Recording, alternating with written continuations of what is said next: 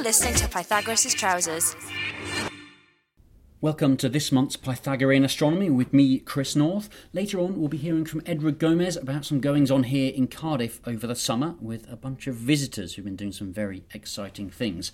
But first of all, let's head abroad to the United States, where in August we had one of the most highly publicised astronomical events of recent times, the total solar eclipse that travelled across the whole of continental United States. It began up in the northwest in Oregon and travelled across down to the southeast in South Carolina, a few thousand miles, with millions of people observing it. And some people went from here in the UK and from further afield, of course, travelled thousands of miles to go and observe this, what some call a once-in-a-lifetime opportunity, although many have observed them several times before.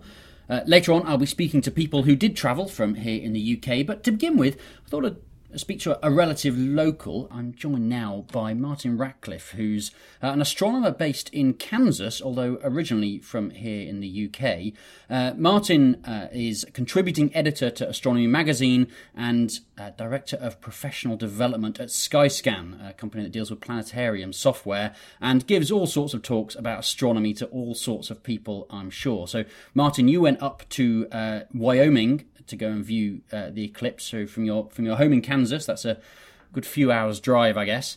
And yes, what was it a successful trip? It was an absolutely successful trip, Chris. We had a wonderful time. I felt very lucky to be within a few hours, as you say, of the eclipse track. It's about an 11-hour drive from here in Wichita, Kansas, to Casper, Wyoming. And it was one of the areas that had been selected as one of the best weather prospects based on weather statistics to view the eclipse from. There was at least a 60% chance of clear skies. But weather statistics don't count on the day because it depends on what the weather is on that one day. And we were extremely lucky to have a beautiful, relatively clear sky, a little bit of cirrus cloud, but a spectacular view of this incredible event. And you're a seasoned eclipse observer. This was far from your first eclipse. How many have you seen in the past? Well, I counted this as my 7th. It was 11 years since I saw my last one, and we had a few seasoned astronomers around in our group, and I can tell you, even if you're a seasoned eclipse goer, this was absolutely awe-inspiring and just catches your breath. It takes your breath away the moment of totality. I'm still excited by the moment because it was only about 48 hours ago. And as I talk about it here, the visual experience of the last minute to 30 seconds of totality is essentially the lights are turned out very rapidly. Following a very slow half-hour decline in light, suddenly you are plunged into this incredible darkness and this intense black hole in the sky that looks larger than you think it should, surrounded by this exquisite pearly iridescent corona with coronal streamers. There were 3 of them that were very prominent, one to the southeast that was quite long, the longest streamer I've seen at an eclipse. It was breathtaking, Chris. It was absolutely breathtaking. And we should remind people that, I mean, this eclipse, as breathtaking as it is actually a pretty simple natural occurrence. So what's going on when we talk about a total solar eclipse? It really is, and it's an event where every time the moon goes around the Earth, every now and then it passes directly between us and the sun, and we're lucky because the moon is 400 times closer than the sun, but it's also 400 times smaller. So their apparent size in the sky is practically exactly the same. There's a very subtle difference depending on the moon's orbit, which is not round, it's elliptical. So sometimes it's a bit further away, sometimes a bit closer. And that's what governs the duration of totality.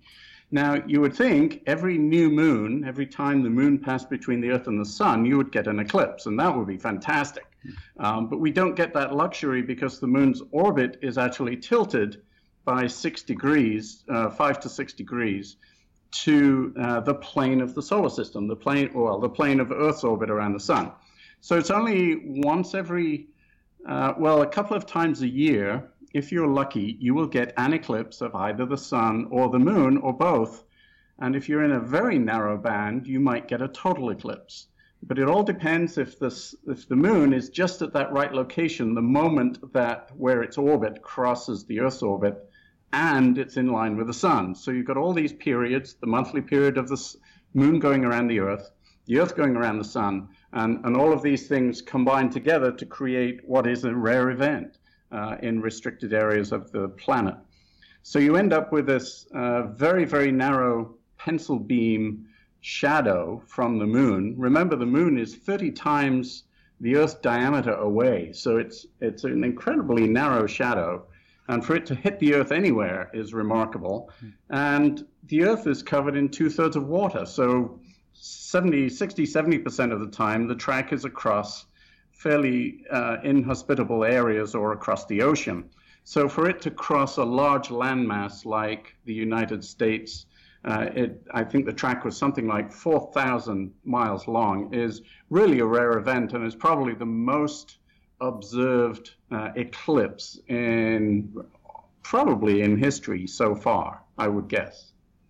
Yeah, it's going to be hard to beat. I mean, I saw estimates beforehand of millions of people lining the path of totality, because it passed through near some pretty big cities. Yes. And then, of course, with all of continental United States seeing a fairly chunky partial eclipse with a good chunk of the sun observed. Yep. There were pictures of New York, Times Square, and so on, viewing it as well. So, yeah, I'm sure there must have been tens of millions of people, if not more than that, actually observing the thing in general. Yeah, mm-hmm. And I think with any eclipse, it's always difficult beforehand to emphasize the importance of trying to get to the path of totality, which is very narrow. One of the things we heard very frequently prior to the eclipse was in regions like here in Wichita, well, we're getting, 95%. That's pretty good, right? That's close to 100. And when you experience totality, 95% is as near to zero as anything else. And the really spectacular part of the eclipse occurs in that last minute or two as you go from 99% to 100%. That's where the drama occurs. And the real spectacle of nature occurs when the corona, the sun's outer atmosphere, bursts into view. Now, they're breathtaking events to witness, and many people say when you go and see a total eclipse, the main thing is to make sure you're actually looking at it, albeit with, of course, all the suitable protection. But many people also want to take photos to record it, and I know you were taking images, and some people were taking many, many images of this thing, and that's something that's really changed in the last couple of decades, that the field that you were in must have been covered in tripods with cameras on. It really was, of tripods and cameras of all kinds. The difference, I think, certainly for me personally, this was the first time I had a digital SLR. It was also the first time I've been able to drive to a total eclipse, so I could bring my 4-inch high-quality refractor and actually have a decent mount. One of the probably best-known eclipse chasers, Fred Espenak, who used to work for NASA, and he did most of the predictions and still does for NASA's website, and nicknamed Mr. Eclipse. He had 17 cameras rolling. He was just a few hundred feet away from our site, and he'd selected Casper as well as the site to be. So we felt in very good company. And I think with the advent of digital cameras, a lot of people may have photographed on film prior to 2000. And the digital age has really revolutionized what we can do with eclipses, and in fact, it's emphasized some of the science that we can get out of eclipses, because the digital capabilities allow much more careful tracking of what the inner corona is doing, which we never really get a view from, even from space. And that's something that's interesting, actually, because we talk about the science that come out of eclipses, and so actually.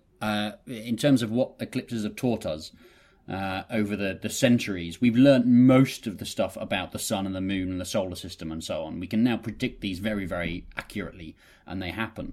And so most astronomers, even professional astronomers, will go to these eclipses and just want to look up and say, "Holy cow, the sky's gone black," kind of thing. Or I possibly paraphrase, but.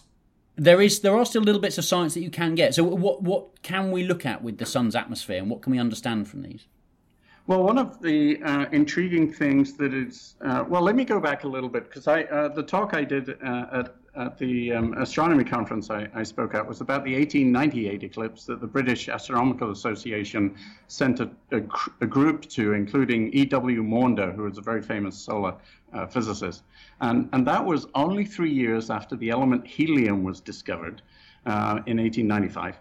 So the eclipse was 1898, and people were very focused on spectroscopy in those days and trying to understand the elements of what this corona was made of. In fact, only 30 years prior to that, in the mid-1800s, astronomers didn't know whether the corona was part of the moon or part of the sun. They thought perhaps this was the moon's tenuous atmosphere being illuminated by the sun. So it's only really by spectroscopy that we really understood this was a very, very hot gas associated with the sun, and in fact it was only in the 1930s that the very hot coronal line of the 13 times ionized iron atom at millions of degrees, 1 or 2 millions of degrees, was identified. So that's less than 100 years ago. And now we have spacecraft in orbit. We can observe the sun very, very clearly, but when we photograph the corona from orbit, we have to block out the inner part of the sun's disk, and the inner part of the corona with an occulting disk. So that's what's on the Solar Dynamics Observatory. This blocks out the lower inner part of the corona. Now, what's puzzling is, and still puzzling today, I think everybody knows that if you're near a hot fire, the further away you go, the cooler you get. With the sun's surface is 6,000 degrees, roughly, about 5,800. And if you back away from the sun into the corona, it gets hotter. It goes up to millions of degrees. And trying to understand that mechanism that's powering that, we still don't really know. It'll be something to do with magnetic fields, something to do with the dramatic motions of hot gas on the surface of the sun. But if we can observe the inner corona, that's where we get this snapshot of the very fine magnetic field and movement and spectra of gas in that lower corona. The advantage of this eclipse, and it's the first time we've been able to do this with mobile equipment, is put people across the 4,000-mile track across the entire United States, and we may have, for the first time, a couple of hours of movie motion in the corona, which we've never ever had before. Usually you get 2 or 3 minutes of the eclipse, and then it's gone. But this time NASA had hundreds of cameras across the track, and we may get some really interesting dynamic science out of this rather than a static snapshot that astronomers usually get. So there's still stuff we're learning from these remarkable natural events. Of course, we may learn much more in the future. Speaking of the future, have you got plans for more eclipse hunting in future years, Martin?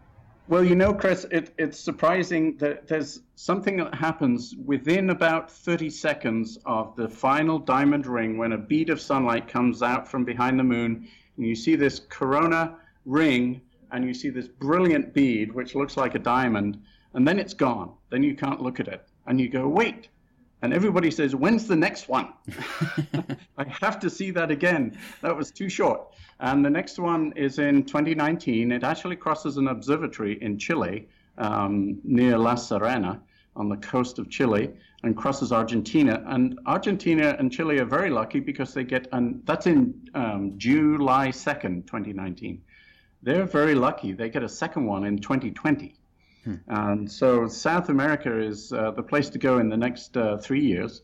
And the next one to cross the United States is in 2024, when it will go from Texas all the way up through the northeast part of the United States and into part of Canada. And then here in the UK, I think 2026, we get one that's nearby, so we can travel to Iceland or Spain to go and see that. Yes, indeed. So we can wait another couple of years and not have to travel thousands of miles. That's right. Possibly I'll get to see that, and I'll get my first total solar eclipse in 2026, perhaps, or maybe I'll come and visit the States in 2024. You never know. I think you should do a dry run, Chris, for 2024, and then you'll be ready for 2026. I'll count that as an invitation. Thank you very much. Yes, yeah. absolutely. Absolutely. You'd be more than welcome. And nothing prepares anybody for the actual moment of totality. It is truly breathtaking. And no photograph captures it. I got some pretty good, nice photographs of this eclipse, but nothing compares the visual view and the dramatic changes that happen in the environment within a few seconds. It's an overpowering, it's really a human experience. It's an overpowering emotional experience in many ways, because the sunlight that you rely on in the middle of the day is suddenly turned out by this cosmic object. and it's you suddenly realize your place in the universe, and you're having a perfect eyes view of this beautiful sight. Well, I look forward to having the opportunity in the future to try and see these. So for now, Martin Ratcliffe from Kansas in the US, thanks very much. Thanks for having me, Chris. It's been enjoyable. So that's the view from someone local to the United States, but other people, as I mentioned, did travel far and wide, and the first of those to speak to is Perry Jones, a former PhD student here in Cardiff University, who now works for Science Made Simple. I spoke to Perry a couple of days after the eclipse, and I guess the first thing to ask her was, did she see it? Yes, Chris, I did.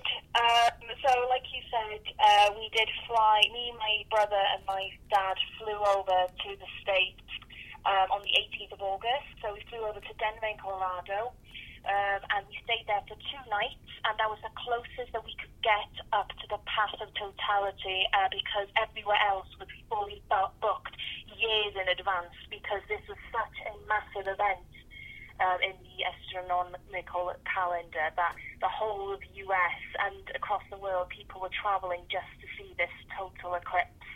So we were lucky enough, we managed to get up early enough from Fort Collins, 3 a.m. in the morning. We left to travel up across the border to Wyoming, and we managed to find a national park. In Guernsey National Park, we managed to get a spot, and we were blessed to have absolutely crystal clear blue skies, and we managed to see totality at 11:45 on the 21st of August, so it's fantastic. So you had clear skies then, wall-to-wall sunshine? Yes, it was absolutely gorgeous. Because we left early in the morning, we saw the sunrise, which was amazing. So we saw the sunrise in Wyoming, and then we set everything up, and it was just warming up beautifully towards the eclipse until, as you know, when the moon passes across the sun, it gets colder and colder. So it was quite good to have a little jacket with us. And then it got colder and darker, and then it started warming up again. But there wasn't even a cloud in the sky. It was absolutely beautiful. Perfect conditions. It sounds like an amazing trip. Now, I've seen some partial eclipses. How much better than a partial eclipse, where the moon blocks most but not all of the sun, is it to see a total solar eclipse? Nothing, absolutely nothing compared to a total eclipse. I cannot describe how amazing it was. It was just fantastic. You could see the whole sky instantly in a matter of seconds, went from kind of dusk to complete darkness. And the sun was just absolutely incredible. You just see, you see the corona, the outside of the sun, like a ring in the sky, and you just see this black spot in the center, then you have this golden ring shining around it, and then it's completely dark around it as well, so it's just on a dark background. And you see the pictures, people can see the pictures online, and it's something that completely looks fake, and it's quite difficult to believe that you can see that with your own eyes. I'm thinking back to it now, and I still think it's a bit of a dream, or that I've just imagined all of it, but it was absolutely breathtaking, and I would advise anyone to try and catch a total solar eclipse before, any time in their life. It was absolutely amazing. Okay, so you've seen a total solar eclipse. Is that it done for eclipses, or are you going to carry on trying to hunt them when they next take place close to wherever you happen to be? Well, we did say instantly that we have to start planning for the next one. It was just such a magical experience that I would definitely do this all over again. I would travel to the US again to come and see it. So yes, definitely I'll be trying to hunt down an eclipse if I can see it again. Excellent. Well, it sounds like a trip to enjoy. I wish you luck with all the sightseeing. But for now, Perry, thanks very much. Thank you. I'm joined now by Will Gator, who's an astronomy journalist and astrophotographer based down in Somerset. And Will, you were out there leading a tour group out to Idaho to observe this. And how many people were in your tour group? About 50 we had. So I was the guest astronomer. I was basically on hand to sort of answer people's astronomical questions, and we took them for a stargazing night one night, looking at the beautiful dark skies actually over the border in Wyoming. And yeah, during Eclipse Day, my job was basically to be on hand to answer anyone's questions about what was unfolding in the sky above us. And it was a successful trip? It was very successful. I had a lot of nerves going into it because we really did have to chase this eclipse. Our group was actually located outside the path of totality. And if you'd been following any of the news about the eclipse in the run-up, there were sort of real scary stories of the sort of cataclysmic sort of traffic conditions that were going to be anticipated in the morning of the eclipse. And so we actually left our hotel, which was in actually Pocatello in Idaho. We left at about 5 a.m. in the morning. And already at 5 a.m., there was a good flow of traffic on the northbound carriageway into the path of totality. So it just shows you how much interest there was in the eclipse. But luckily, we got to the observing site, which was a place called the North Menan Butte, a great volcanic tuff cone. We got there at about 20 past 6 in the morning, so good amount of time to set up and prepare for the beginning of the eclipse, which wasn't until about 10:15. So then you saw totality, and as awe-inspiring as everyone else has said it was. Yes, I mean these events are just, they sort of make the spine tingle, and they really do sort of tap into this deep sort of awe that I think only an eclipse can really sort of bring out. And we had superb conditions from start to finish. There wasn't a single cloud in the sky. In fact, the location we were in was high above the surrounding plain. It's called the Snake River Plain, and to see the sort of shadows sweeping over us and to see that totality from this high up vantage point was really like nothing I've ever seen before.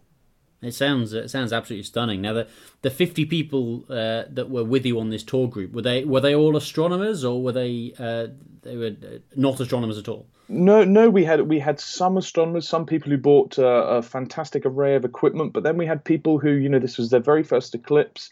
They didn't call themselves astronomers. I talked to a lot of them, most of them, in fact, beforehand to try and find out, what were their interests. And actually, a lot of people had just come to see this event, and they didn't have any sort of prior astronomical knowledge. So that was lovely. We were all able to sort of share ideas, and my group, we had a fantastic time. We really got on well, had a lot of fun, and it wasn't just us up there on the top of this volcanic outcrop. In fact, there must have been hundreds of people, so much so that when we arrived, the local authorities were actually helicoptering in firefighting equipment on the top, and there were mounted police.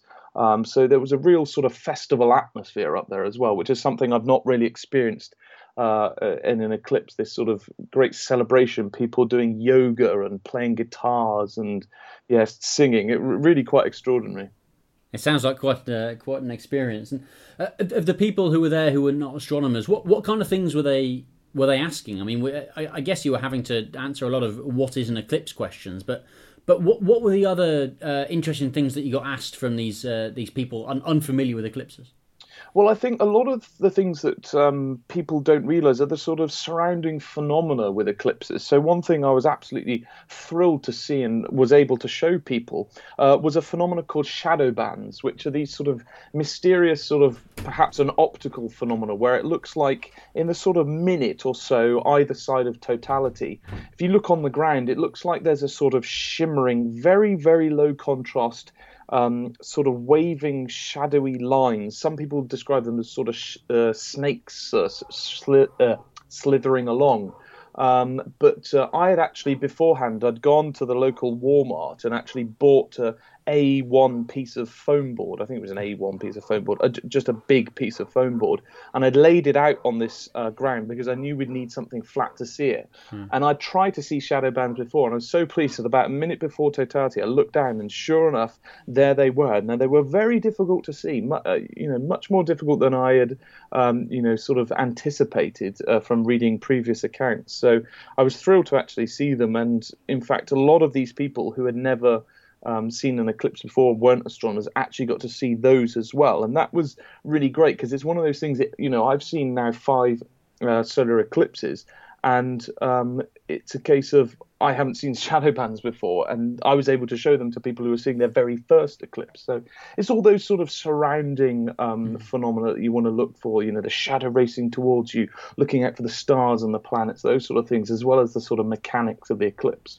These shadow bands that you saw, do we know what they're caused by? Well, this is the interesting thing. Actually, no. There's no real sort of consensus on the exact mechanism by which they're formed. So one of the things that it looks like to me, when now I've actually seen it, and having watched it for a few minutes either side of totality, is it looks like, sort of, I think it's called Schlieren imaging, where you sort of see a light source projected through, I don't know, sometimes it's over the heat of a flame. It looks very similar to that. So I wonder if there's some sort of optical phenomena going on that's actually causing it. Maybe, the fact that the sun is this very thin crescent at that point is causing it. But actually scientists don't know the mechanism. There's no consensus. And it's one of these things that, like images taken by amateurs of the inner coronal regions, it's one of these things that, amateurs can contribute to kind of study these objects. If you can very carefully record shadow bands, you can work at, and you record the direction the sun is, there's something that potentially scientists can investigate.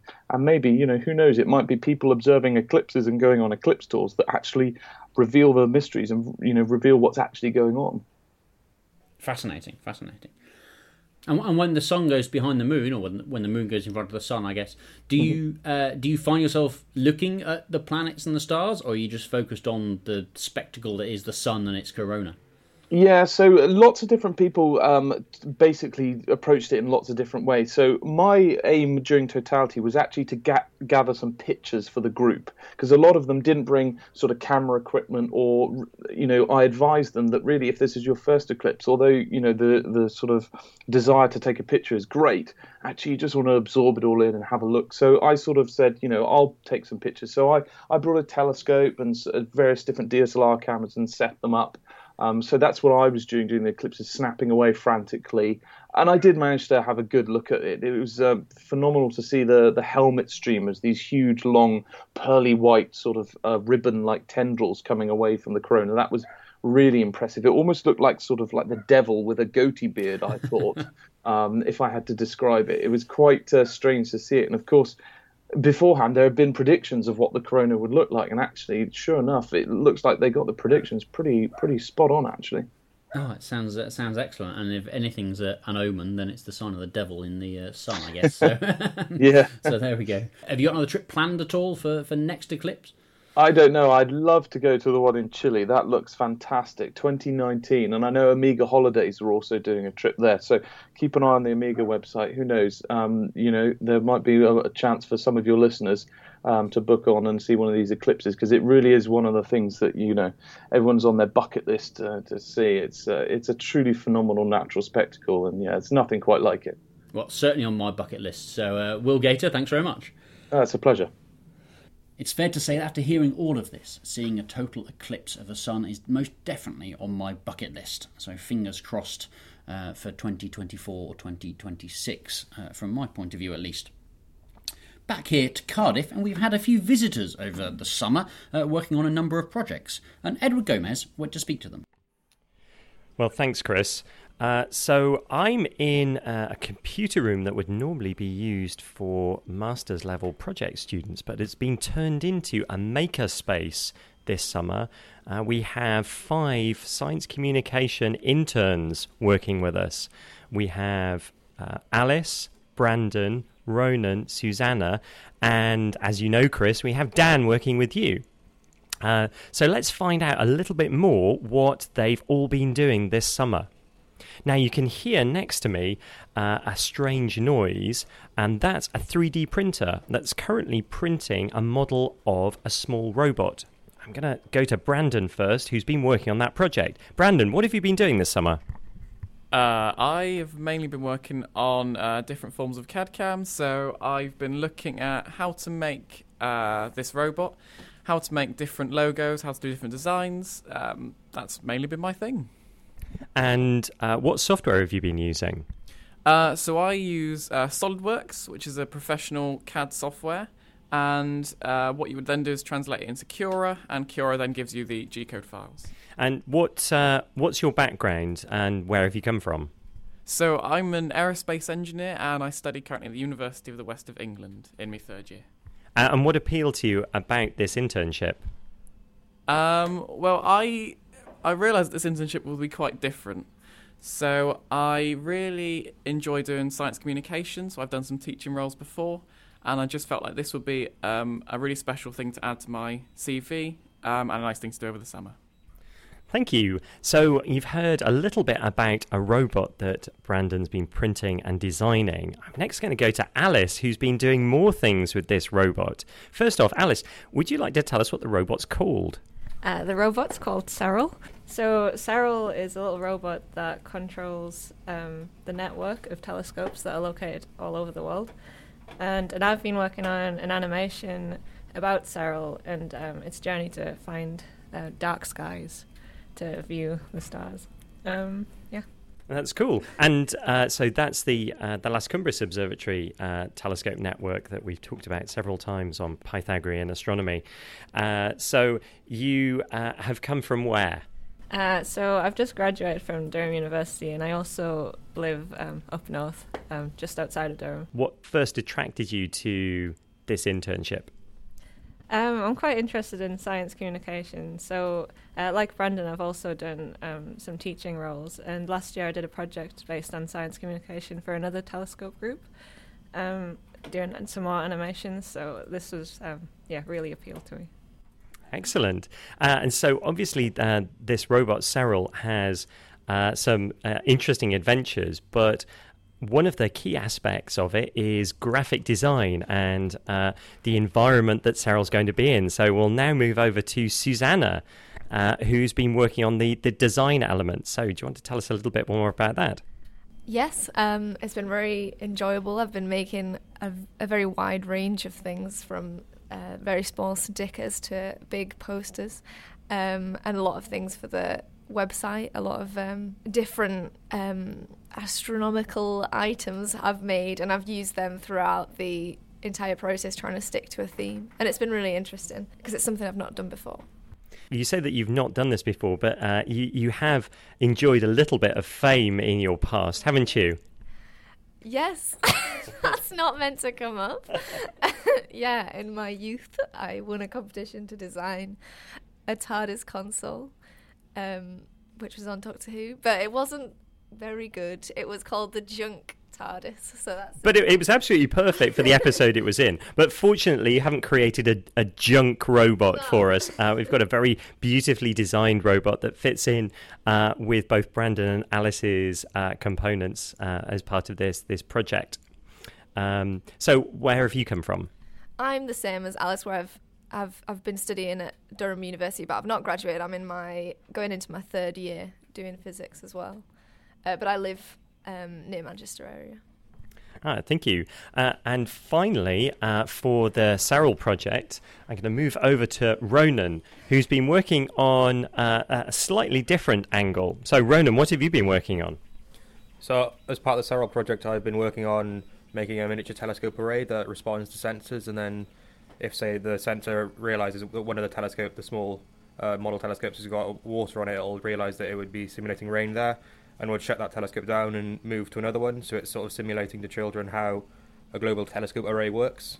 So what I've got in front of me is a massive spaghetti wires and some circuit boards and buttons and little servo motors, 2 servos for each of the telescopes. So there's going to be 4 different telescope sites, and the robot Cyril is going to sit in the middle and control all 4 of those telescopes. That's right, isn't it, Ronan? That's correct, yes. And also, you've been working on a different project as part of your internship this summer. What was that? So I was also working with AstroEdu, which is part of the International Astronomical Union. They've developed a site which is a new way of educating people with astronomy. It's using peer-reviewed education material. So normally in education, someone would create material which would then be used, but that can lead to material that's not the best it could be. So in this format, people create material which is then reviewed by both educators and people in the scientific community to make sure it is both good for education and scientifically accurate. So I've been working on their website, just uploading files and editing documents and just helping out with it. So you've been one of the editors for AstroEdu this summer. And if anybody wants to have a look at any of these education activities, what's the website they should have a look at? astroedu.iau.org. Okay, excellent. And it's got lots of high quality resources there for teachers and educators. And where have you come to us from, Ronan? So I'm also studying at Durham University, but I got this internship through the Ogden Trust, which is a great trust for physics outreach programs and for physics educational programs. But you're actually from Cardiff, like me. Yes, I am. I'm from Cardiff, yeah. So I should point out that there is no Durham bias in these internships. Each one of these students completed a form and went to an interview. So everybody had an equal chance. It just so happens that we had 3 from Durham. And finally, we'll move on to Dan, who's been working with Chris on, a project that's just been building Lego all summer. I've been working on Lego LIGO. So that sounds very intriguing as a fan of Lego myself. What does it entail? It uses Lego Mindstorms to basically simulate the arm extension in an actual LIGO interferometer. So these are the 2 interferometers that discovered gravitational waves. One's in Louisiana and the other is in Washington. Yeah, in Washington in the US, both of them. And they're 2 long tubes at a right angle which fire lasers down them. And that's by looking at how the path of the laser is slightly changed by the presence of a gravitational wave. That's how the team proves that there were these gravitational waves. But as a sort of outreach activity, you're building a similar thing out of Lego, is that right? Yeah, so it's about a metre square.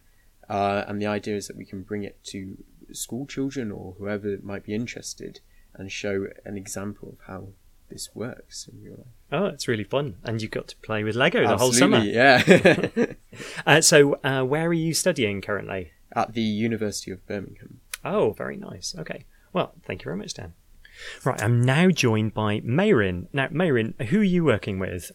I'm working with Paul Roach from the Fawkes Telescope Project. And what have you been doing during your summer internship? I've done a lot of translation of English materials into Welsh. I've written a lot of resources and activities for the Fawkes Telescope website. In English and Welsh? In English and Welsh. That's very good. And it's very handy having a fluent and very good Welsh speaker. Well, I love it, so handy for me too.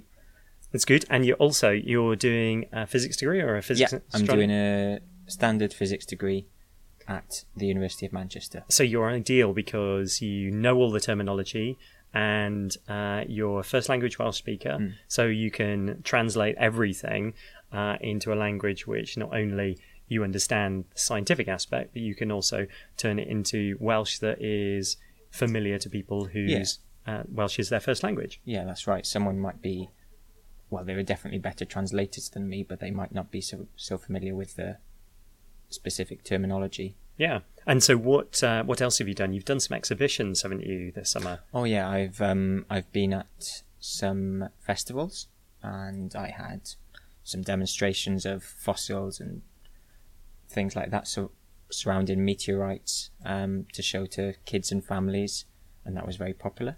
They seemed to like it. Good. And were any of those in through the medium of Welsh? Yeah, they were bilingual really. One of the festivals was Tafwyl, which is Cardiff's Welsh medium festival.